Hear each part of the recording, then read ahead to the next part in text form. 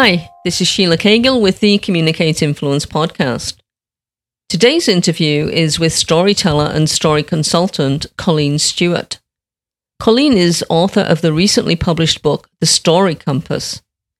The Story Compass maps out how and why you need to carefully craft your organization's stories, as well as the story of your own personal journey. In our conversation, Colleen explores why storytelling matters so much to us humans, how stories create connections built on trust and empathy, and how to integrate storytelling into the very fabric of your organization. Links on how to find Colleen, including her consultancy, Perfect Pitch, are in the show notes. Hi, Colleen. Welcome to the Communicate Influence podcast. Hi, Sheila. Thank you so much for inviting me on the show.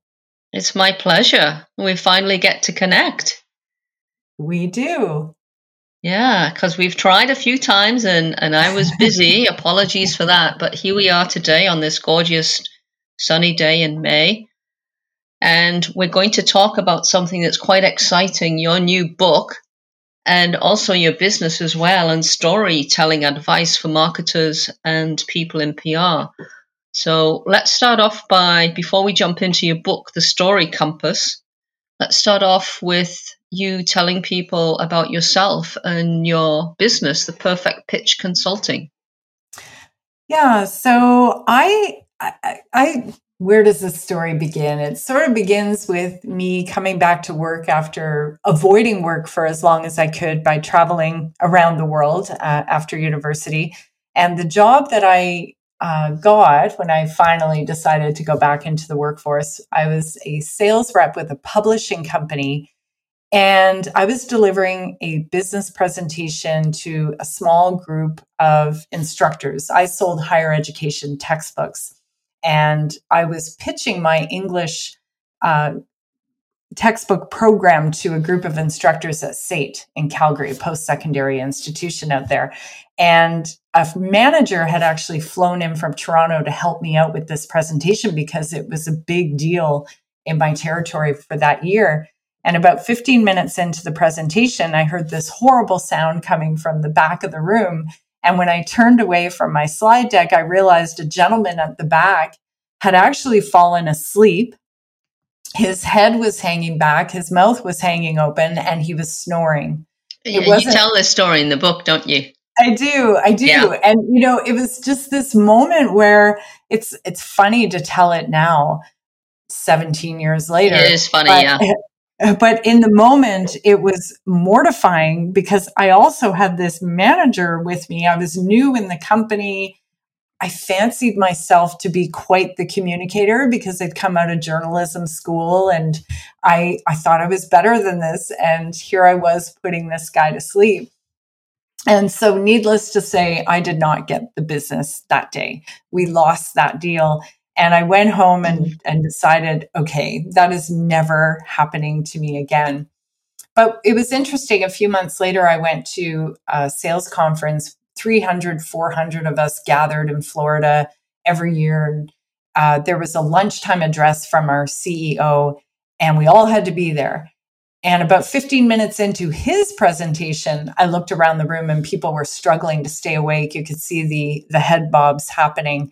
And I realized, oh, okay, this isn't a Colleen problem. This is a business communication problem. And the more, when you buy a red car, all of a sudden you see red cars.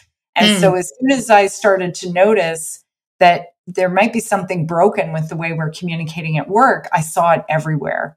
Newsletters, quick conference meetings, marketing pitches, direction to the sales reps from our managers. A lot of it was just full of jargon and not very clear. So when I finally decided to go into consulting, that was my goal, was to enhance, improve business communication in any business. And that's what Perfect Pitch does. We use the power of story and story structure to reimagine how communications can happen at work. That's a fascinating story. I feel like I don't have to ask the next question, which is tell us about the power of a story. I was so engrossed in your story. I was waiting for, the story arc to continue. So, Right. yeah, moving on, tell us, storytelling and story, it's fascinating. It's so old. It's like our brains are wired to listen to stories, to believe they make an emotional impact, they engage us. Tell us more about the power of story and why it works, and then a little bit about how you use it before we move into your book.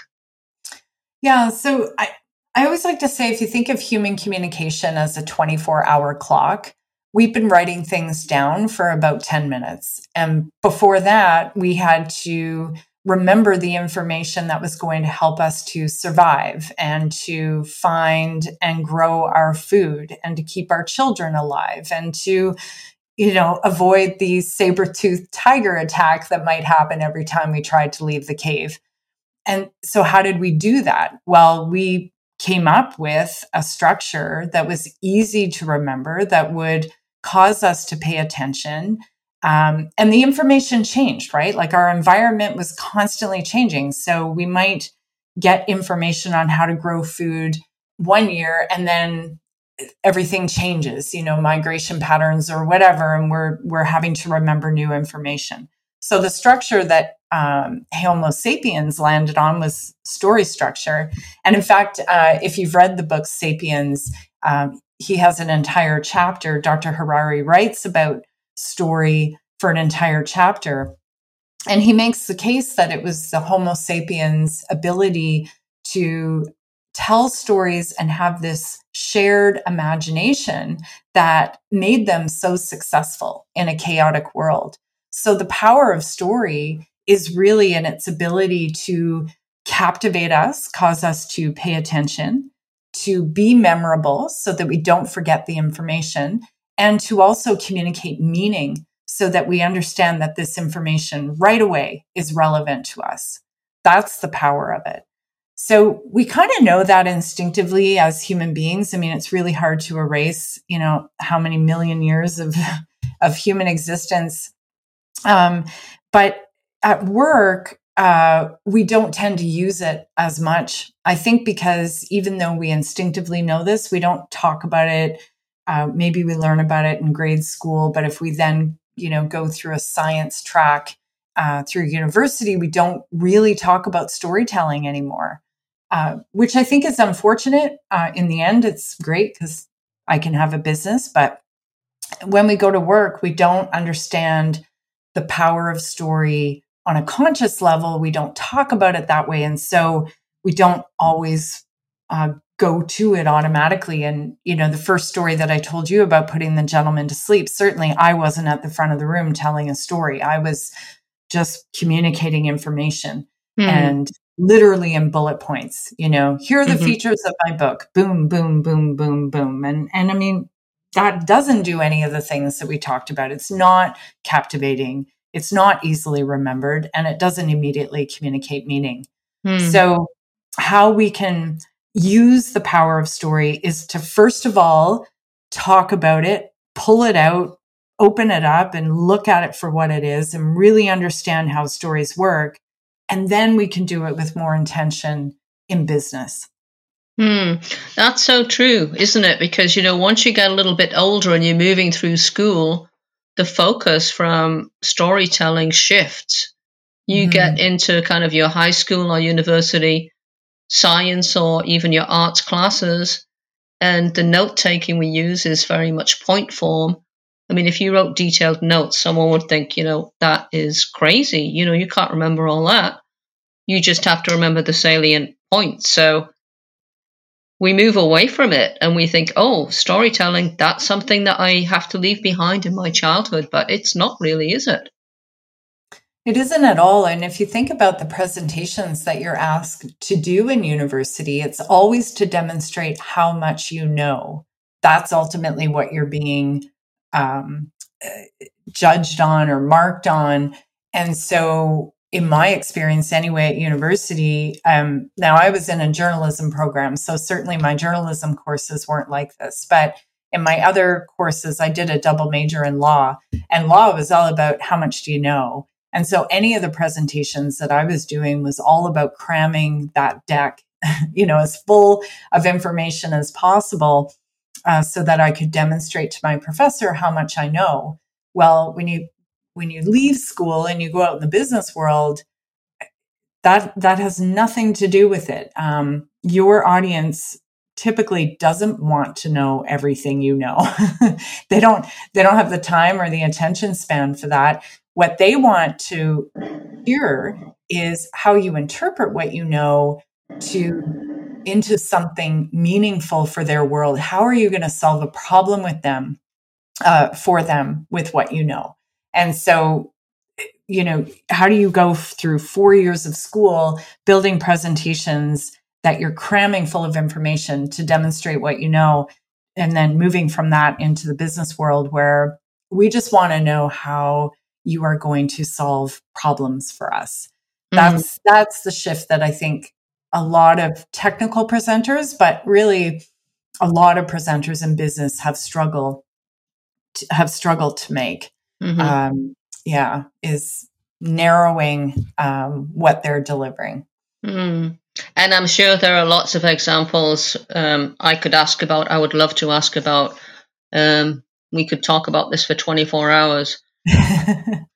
Let's move on to your book and the Story Compass. And in fact, in a recent email, I believe you said that you've rewritten it a couple of times, at least twice?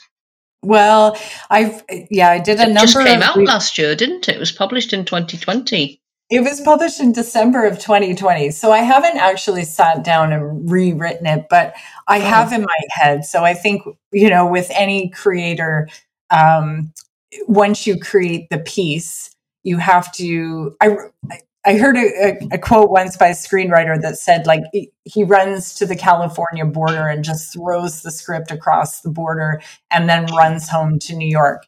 And it's kind of that way. Once you're finished creating something, you probably just need to, okay, it's done, it's over. Because if you keep looking at it, which I've been doing with the book, you edit it in your brain. And that's what I've been doing, is thinking, oh, I would have done this differently, or I would have done that differently. And maybe that's a lesson for life. It's never perfect. Even though the name of my company is Perfect Pitch, I define perfect as human, and that demands imperfection. And so I do teach that in my courses, that the best thing that we can do as presenters or as communicators is abandon this idea that we have to be perfect. What we really want to engage with is a human being, and that's imperfection. And so the book is the same way. It's not, I don't think it's absolutely perfect, but I've had such good feedback about it that I know it's resonating with people. So, and in fact, I've had my readers tell me that my voice is very human in the book. And that to me is the greatest compliment. It is very human. You in the book, obviously, I didn't speak to you before I started reading it, but it's very approachable. It's easy to read. Complex information is distilled easily. It's really a good read. I'd highly recommend it to our listeners, and we'll have the link in the show notes. Thank you, Sheila. Oh, you're welcome. So the feedback and the thoughts that you're having, I guess they could be your next book, couldn't they? They could, for sure. Yeah. I have thought about that. Good. Yeah. Now let's talk more about this book, The Story Compass. And I have to admit, I've never thought about the different kinds of stories in the way that you've presented them, which is so clear. And I'll let you talk about that. But first of all, tell us about where the idea for the book came from, and what made you decide last year to actually start writing it. Well, I think the expression is necessity is the mother of all invention. And we had agreed to run our storytelling course for a leadership program. Now, I had previously taught storytelling from the perspective of presentations. I had taught it to sales teams, I hadn't really taught it in a leadership program, and I knew it needed to be different than what we were teaching in our other courses. And so I started to look at different books out there on leadership and narrative. And I really appreciated the authors who I was reading. I did come up a little short at times with them because I felt that there wasn't enough explanation of what stories you would actually tell. And this was a very common question that I was getting in any of my other courses anyway. People would say, okay, the story concept is great and the structure is great, but I don't really have any stories to tell. And that's just not possible. It's just not possible. But I never really had a good answer for these people. And then when I was building this leadership course, I wasn't coming up with the answers in the books that I was reading. Sometimes the information was a bit too complicated. Sometimes it revealed not a very good handle on what storytelling actually is. And so at that time, I picked up Joseph Campbell's The Hero with a Thousand Faces. Mm-hmm. And as I was reading it, I was also reading a book of interviews with Campbell called The Hero's Journey. And it just, I mean, I was late in the game discovering this. I know a lot of people knew about it before I did, but wow, it just really resonated with me, this idea that we have a universal story, not only that we are all telling, but that we are all living. And I thought, okay, well, if we're all living it, then there has to be a way to use Campbell's journey as a foundation for the types of stories that we need to tell. And I spent about a month with little cutout papers on my floor, Post-it notes, just organizing my thoughts around this. And that's how I came up with the 4 story types that really any story you're going to tell at work is going to fall into one of these 4 categories. And it's not like it has to be a hard and fast rule, but I think it does help to answer that question that I kept getting from my participants in my courses, which is, well, what stories do I tell? Like, I don't really have any. What do I tell people, and when do I tell them? The compass is the answer to that question. That's great insight. I bet there are lots of people who haven't read The Hero's Journey, so it's good to reference it again. And before we move on, can you give us a definition of what is a story, or what is storytelling? Well, I think, is there a single definition that's going to capture it? But I think a lot of people, when I talk about storytelling, they think it's a once upon a time, little anecdote or something like that. And certainly that is a story. That is a type of story. I think story is actually a way of organizing our information. It's a structure that does all of the things that we talked about right at the beginning of the interviews. As true storytelling is structuring information in a way that captivates, allows us to remember, and inspires and motivates us to take action. That's what I think storytelling is. And it doesn't necessarily have to be that once upon a time event. That's fascinating, and it kind of made me think when you were giving that definition. I'm wondering, in this age that we're living in, this age of distraction, as some people have called it, have we moved away from storytelling too much? Because some of the interviews that I really love on CBC, they're often with Indigenous people, and they so easily fall into the story of when they were young, of their father, their grandfather, what they did or what they could do. And we are so focused on presenting facts to, convince and perhaps even make ourselves look credible and smart that we forget about the importance of storytelling. Have we moved away from it too much? And is that why we can't find our stories? Yeah, I think maybe that's part of it. I think in business, certainly we moved well away from it. And certainly in technical industries, storytelling for a long time, for far too long, had no place. I think now people are recognizing that we have to get back to storytelling, and it's almost become a bit of a buzzword. And I say that because I think there is a gap in our knowledge now of what a story actually is. So it's fine to say as a business, okay, we have to tell a story. We have to make an emotional connection. We're going to communicate in a way that is relatable. We're going to communicate in a way that creates mental pictures.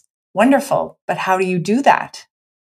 And that's the answer that I think is often missing with a lot of services and consulting programs and efforts by marketing teams, is that they don't actually know how to do it. And that's not a criticism. It's just, I think it's a reality. It's like, I can sit at a piano and say, okay, I'm going to play a piece for Sheila that is beautiful and is going to take her on a journey, and it's going to be pitch perfect, to play on my company name, and it's going to do all these things. But if I don't know how to play the piano, I can't actually do any of that.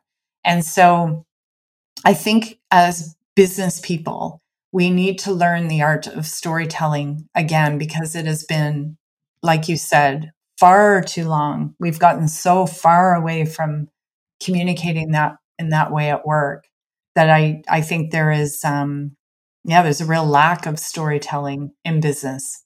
And there's also a favorite show that I listen to religiously every week is Sunday Magazine with Pia Chattopadhyay on CBC. And she interviews loads of interesting people. And last Sunday there was an author, it was Anna Sale, who has her own podcast. And I think the podcast is called Death, Sex and Money. And she's just written, and it's really, I mean, it sounds, the title might throw you, but it's really about having conversations about really hard things. And you'll get where I'm going with this in a minute. But it was basically just to say that another thing that I think might put people off is that we don't like to talk about hard things. And she's written this book called Let's Talk About Hard Things.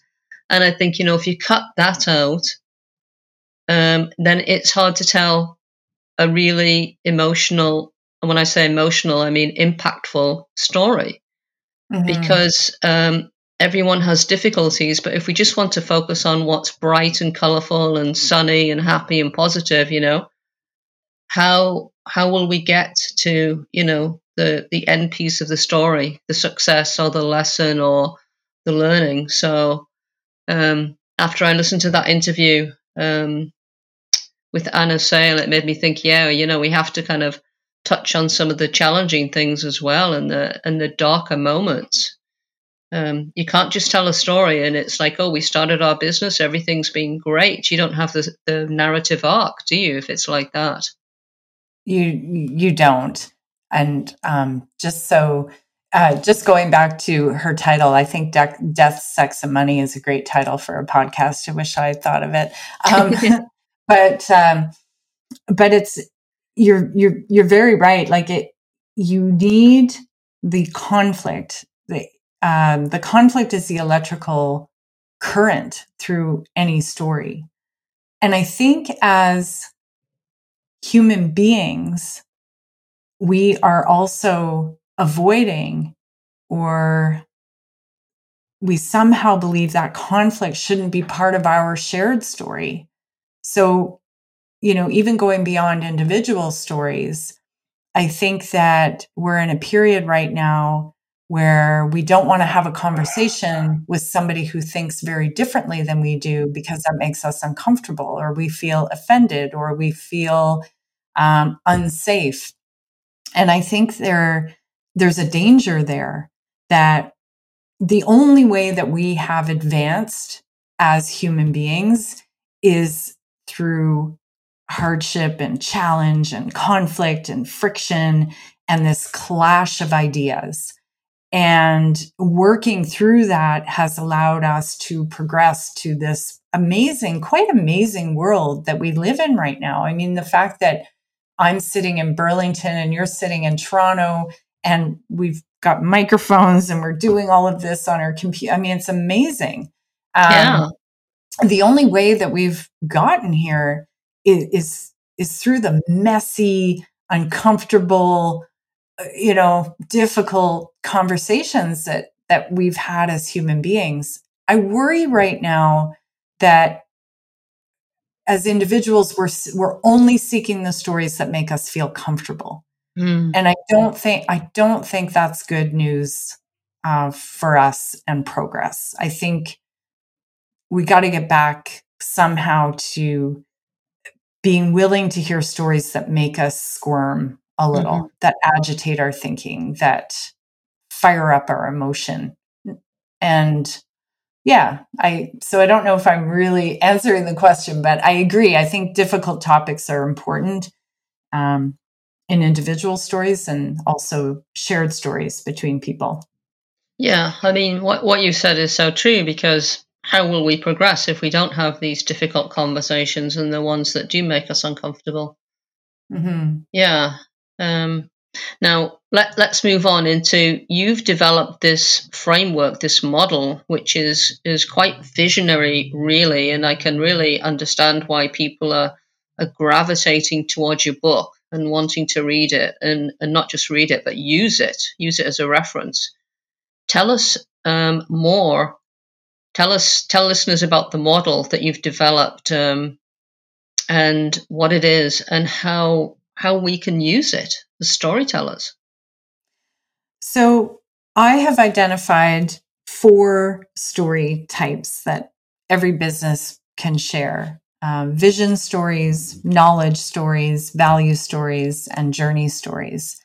And they layer on to this journey that we're all on, moving from a known world where everything is comfortable and we know how our day goes and we know what products we sell and we know what services we offer and we know who our customers are, in between that and this unknown world where suddenly we're plunged into trials and tribulations and challenges and maybe an ordeal that eventually brings us to the treasure. You said earlier, you can't get to the good place until you go through the hard, and that's that unknown world. But then we come back out of there to a point where we're transformed. We know something new. Maybe we have a new offering as a business that we can then share with the world. And Campbell would call that returning the elixir that brings this balance and harmony to the world.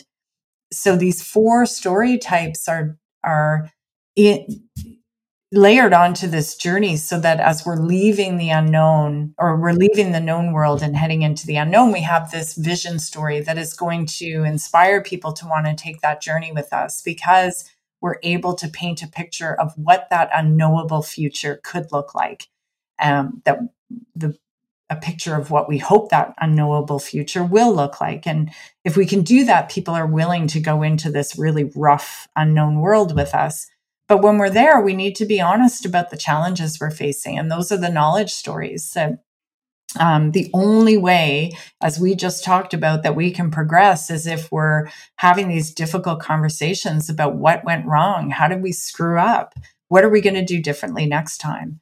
And then when we get through some of those trials and we start to experience success, we need to be really clear about what that success is. So there are moments in our business, whether it's the way an employee behaved or an action we took with a customer, that we want to celebrate. Well, those are the stories that will immediately transmit what we value and what we believe to be our treasure.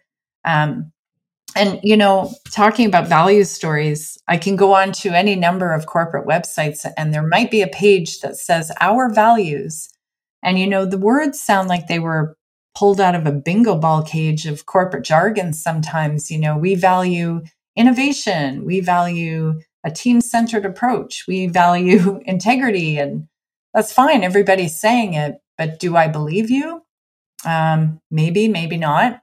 But if you tell me a story that illustrates integrity, there's nothing not to believe. I'm just going to know that about you.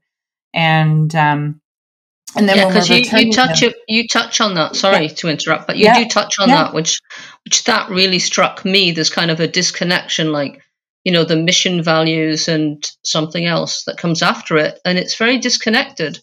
So in your book, you touch on the connection to storytelling and an organization's values and growth. So it really needs to be thought out quite thoroughly and carefully, doesn't it? It does. I worked with a small engineering firm based in Calgary a number of years ago. There were 3 principals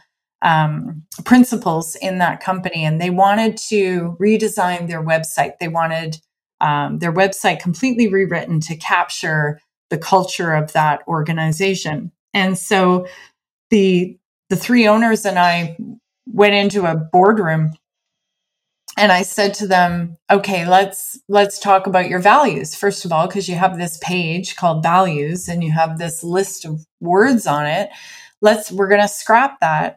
I want you guys just to tell me stories. That's what we're going to do for an hour. You're just going to tell me stories of these moments in your business where you felt so proud of the people who work for you, or you felt so proud of having that business because of the work you did for a client.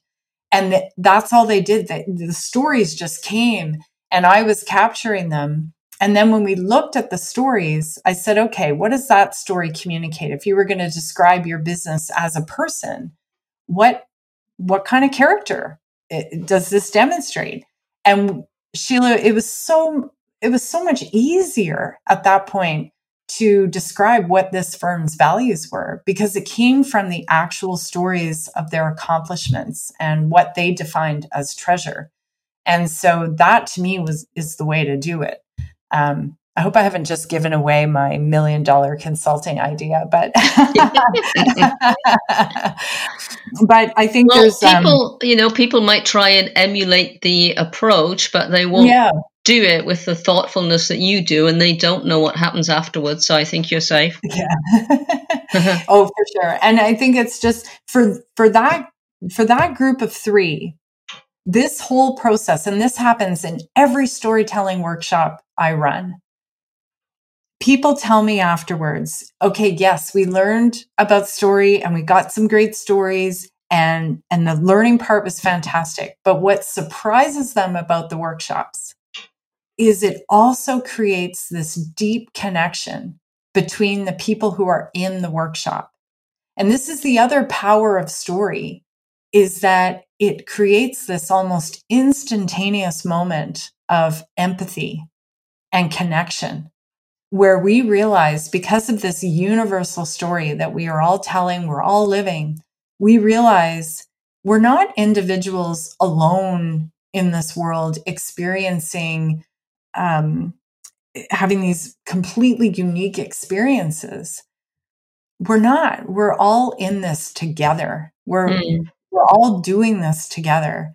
And Joseph Campbell calls it costume, the cultural details or the specific details around an event. But he said, if you strip away the costume, it's essentially the same experience. So I can feel empathy with someone when they tell me their story. And that's what happens in these workshops, is that when we're finished the day of storytelling, they always say to me, yeah, we got some skills, but holy cow, do we feel like a stronger team right now? And we have this clarity of why we're showing up to work every day and why we want to be a part of this team. Mm-hmm. Yeah, that's really very powerful. What you've just shared, the empathy connection, it makes it much easier to move forward towards a shared goal, easier to communicate because you have that shared empathy. All the pieces fall together, don't they? They really do. And it can light fire under people. You talk about how do you motivate people and how do you inspire them? Well, the stories that your business has to tell, and the stories that maybe they have never heard before, can have that effect. And it can have that effect in 90 seconds to 2 minutes. When I talk about working on stories like I did with the 3 principals at this engineering firm, we were building stories that could be told in about 90 seconds to 2 minutes. I mean, that's pretty powerful. Yeah. In that amount of time that you can create a deep connection with somebody. Yeah, because I mean, you normally think, oh, story, it's it's going to be quite long, but if you get the elements right and the sequence right, you can do something quite quickly, and it can still have the same amount of impact. Absolutely. I use story a lot in my social media posts, and I'll never forget, I wrote one a number of years ago. My son and I were heading up to get my car. It was being serviced, and I called an Uber, and the Uber driver called me before he came to pick us up, and he said, I hope you don't mind, but I was just down in Fish Creek Park. This is in Calgary. On a walk with my girlfriend, and I don't have time to drop her off before I come and get you. Are you okay if she's in the car? And I said, oh yeah, absolutely. So we get picked up, and it's this young couple who've just moved to Canada from Taiwan, and they were lovely. I mean, we just shared stories in the Uber the whole way up to the northeast of the city. And we were running a little bit early for me to get my car. So the 4 of us decided we were going to go to Menchie's for frozen yogurt. We shared a frozen yogurt, we had frozen yogurt together, took selfie pictures inside the Menchie's, and then continued on and went, and then they dropped me off to get my car. Well, I posted about that on LinkedIn using story structure, and I mean, I don't know, I might have written 8 sentences, and I had a picture of us in Menchie's. That is by far my most popular LinkedIn post ever. I think I had more than 10,000 views. I don't even know how many reactions to it. And it was shared all over the place. And I just think, yeah, like, you can use this have to structure. Check that out. Yeah. I'm going to find that post and link to it in the show notes. Yeah, it's a great story. And I just made the comment that, we talk about technology sometimes as being an isolating force in our world. And yet, technology is what made Uber possible. And that experience would have never in a million years happened with a cab driver, ever. Yeah. Ever. No. Never. And so that did you get to see that couple again? I'm curious. I have to ask the next question. No? Okay. No, I didn't. And oh my gosh. And Sheila, I'm so very special encounter. It was a very special encounter, but I'm so embarrassed because I didn't buy their yogurts for them. I should have offered to pay for their yogurt. It was kicking myself after. And I said to my son, Julian, why didn't I just pay for all the yogurt? Anyway, so if the couple from Taiwan are out there listening to this podcast, I owe you a frozen yogurt. Yeah, they're ever passing through Burlington for sure. That is a lovely story. And also the fact that you had that experience, it was truly authentic, not something that was kind of created for social media. And then you were able to share it and you had that reaction. So it resonated with people. Yeah. It's very powerful. So if you think about businesses and what they post on their social media sites, what I see anyway, predominantly, it's very information driven. I think if you can tell a story, people will click see more so they can read it. You don't have to worry so much about the length of the post, just worry about whether or not it's captivating and capturing some sort of universal moment that, again, we can feel this empathy and realize, we're all sharing that. And now you mentioned knowledge stories, and on your compass you have, I'll let you say what they are. Yeah, so the vision stories come at the beginning when we're inviting people to take the adventure for us and leave that known world and go into the unknown. The knowledge stories happen when we hit the road of trials and inevitably we screw up and make all sorts of mistakes, or maybe the environment challenges us in some way.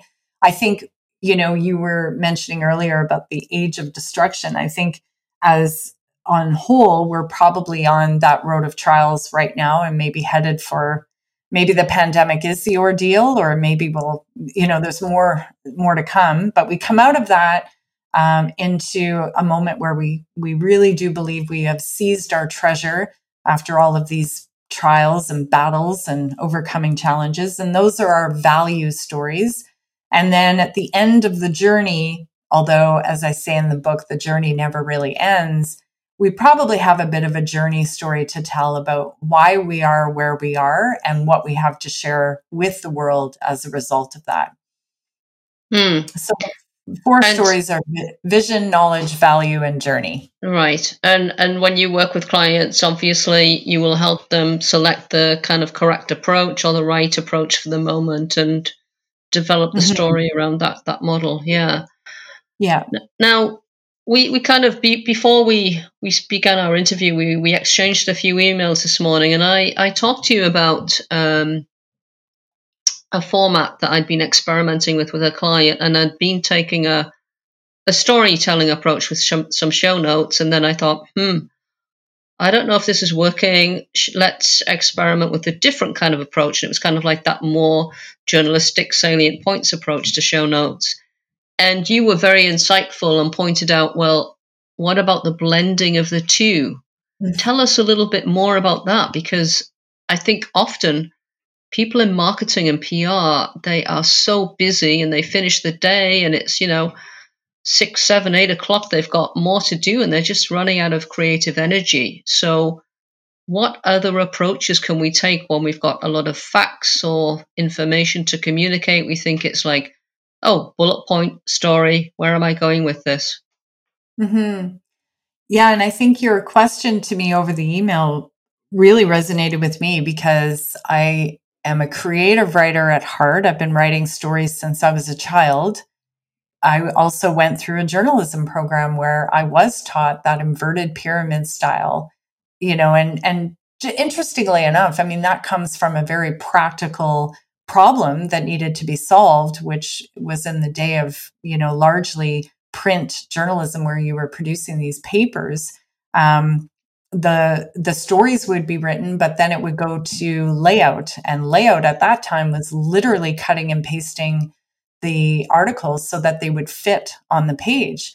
Well, you didn't want to have any important information right down at the bottom of your article. You never wanted to save the punchline for the end because the layout editor might literally cut that part out just to make it fit. So that's where inverted pyramid comes from, is all the important information goes at the top. So the chances of that getting cut are pretty much nil. And then it descends in an order of diminishing importance from that point. So I guess during my journalism career, figured out a way to blend the two.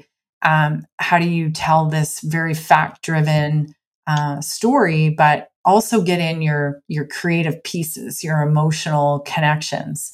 And so I think you can do that as well in business, where you can be brief, you can get to the point, but you can also use story structure.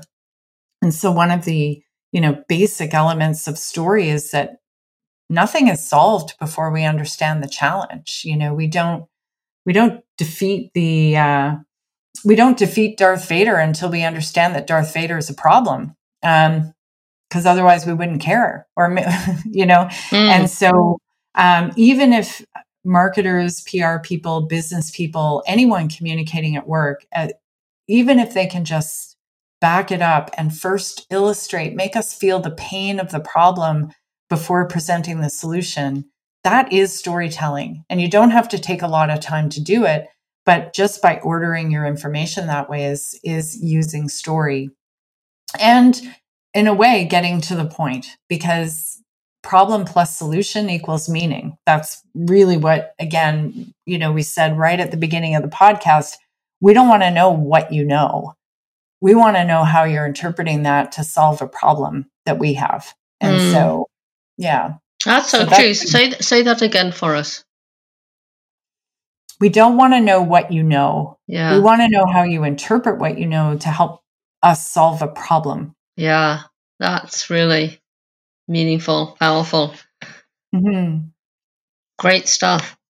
And this question about, revelation as well, that can be another issue in particular for entrepreneurs who they know everyone is told you have to be authentic. You know, CEOs face this when they're pushed to get onto social media. Mm-hmm. How intimate do we have to get? Do we have to talk about all our failures, the bad business decisions that we've made initially that we really wish that just hadn't happened, but of course they did? Tell us a little bit about, what kind of thinking, what points we should think about there, what kind of considerations. Yeah, it's a question I've had from a number of my clients. One in particular I'm thinking of, who's the CEO of an organization, and he was preparing to do a speech at a Christmas event. And in the coaching sessions with him, he told a very personal story. He couldn't get through it, honestly, without breaking down. And he said, "Do I have to tell this story?" And I said, "No, you don't." I said, "You don't have to stand in front of your entire organization and break down into tears. That's not what they need." And so we worked on the presentation without the story, and we still focused on moments of challenge. But we didn't go there to this one incident that he found very difficult. I went to the Christmas event and he got up to speak, and I was shocked. He told the story and he didn't break down. And I asked him afterwards, I said, "David, when did you decide to tell that story? And how did you get through it without breaking down?" And he said, "I decided right before I stood up that I was going to do it." And he said, "The reason is because the way this whole evening has gone," he said, "I realized that story would really be a gift to my audience, that they needed this story." And I think there's the line, right? There's no need to throw yourself down on your sword at any moment. But if you believe this story is really going to help your audience somehow to understand something better, or remember something, or just have that empathy moment, that shared understanding, then it probably makes sense to open yourself up a bit and be vulnerable. If you can get through it without breaking down. I really don't think anybody needs to be up in front of an audience crying. I just, that's probably too much. But yeah, I think for everybody, it's going to be a different threshold. But I think the important thing is that it's helping your audience. It's not to help you. It's to help them. Mm. So that's an important consideration there. Is the story helping? Is it giving value? And I suppose that those two things, along with, how are you okay? Do you feel okay? Safe, perhaps that's the right word. Do you feel safe telling the story? Because sometimes people will just feel too vulnerable. And as you said, you don't want to be up at a podium crying. It would also make some members of the audience uncomfortable too. Absolutely. And I think there's a processing time that we need with our own stories. So what I talk about in the book is that, particularly with knowledge stories, you can't keep the story down in the muck of defeat or failure. That story has to lift at the end into the lesson that we can all take away from this. What are we all going to do differently next time? Well, sometimes that takes a while to land on. And if we have just come out of a very difficult time or a difficult situation, first of all, the emotions are still pretty raw and are maybe clouding our ability to reflect on that story in a meaningful way for our audience. But also, we don't know the lesson yet.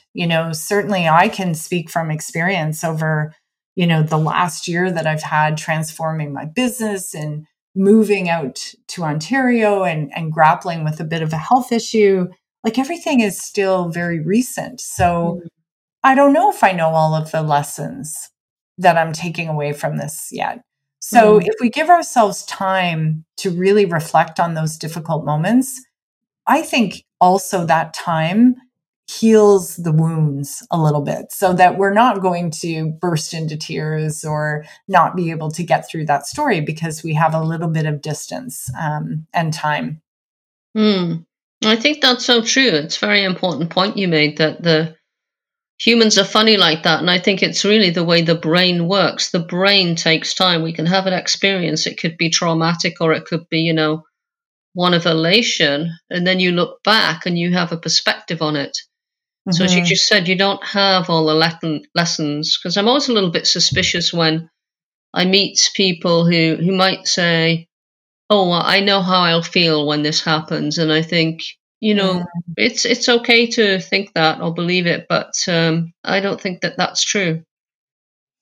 Yeah, I'm talking about the big things in life, when someone passes away or something wonderful happens, such as your book is being published, you can anticipate it, but the actual feeling of having that book in your hand and, all the hard work that went into it, it's kind of so different from anything that you could actually imagine. So, yeah. Absolutely. Where can people find you online, Colleen? I'm a real LinkedIn fan. I know I should probably get onto some other platforms. I am on Instagram, Story Compass. Colleen Stewart and Perfect Pitch Consulting Group are both on LinkedIn. And then I'm at perfectpitchpros.com if you want to check out the website. The Story Compass is available on Amazon, both .ca and .com. Great. If you want an autograph version, you can contact me directly and I'll send it to you. But that's how you can connect with me. And check out I would encourage people to check out the website, because I'm going to be running an open registration Story Compass workshop in the next 8 weeks. Haven't picked the date exactly. I need to get that all sorted out, but that would be an opportunity for people to get into a session with me and discover a little bit about how I work and what it feels like to actually explore their stories with me. Oh, that would be great. I'm sure lots of people would like to do that, and certainly I would. Yeah. So I will have all these links in the show notes. And just before we finish up, are there any questions that you wish that I'd asked you that I haven't? No, Sheila, this has been an amazing interview. I feel like you and I have been on a journey. Oh, thank you. Yeah. Yeah. I do too. It's been very interesting. And I'm glad you emailed me that question, because it really got me thinking. And I don't think there are any. I'm sure maybe listeners have other questions. They can contact me. But This has been great. Really good conversation. Great. And as I mentioned, listeners, we'll have all the links to Colleen, her company, and social media, and the book on Amazon in the show notes. So you can go there for more information as well. Thanks again, Colleen, for your time. I know you're busy, so it's been really, really generous of you and wonderful speaking with you. Oh, it was a wonderful conversation. Thank you so much, Sheila. Thank you.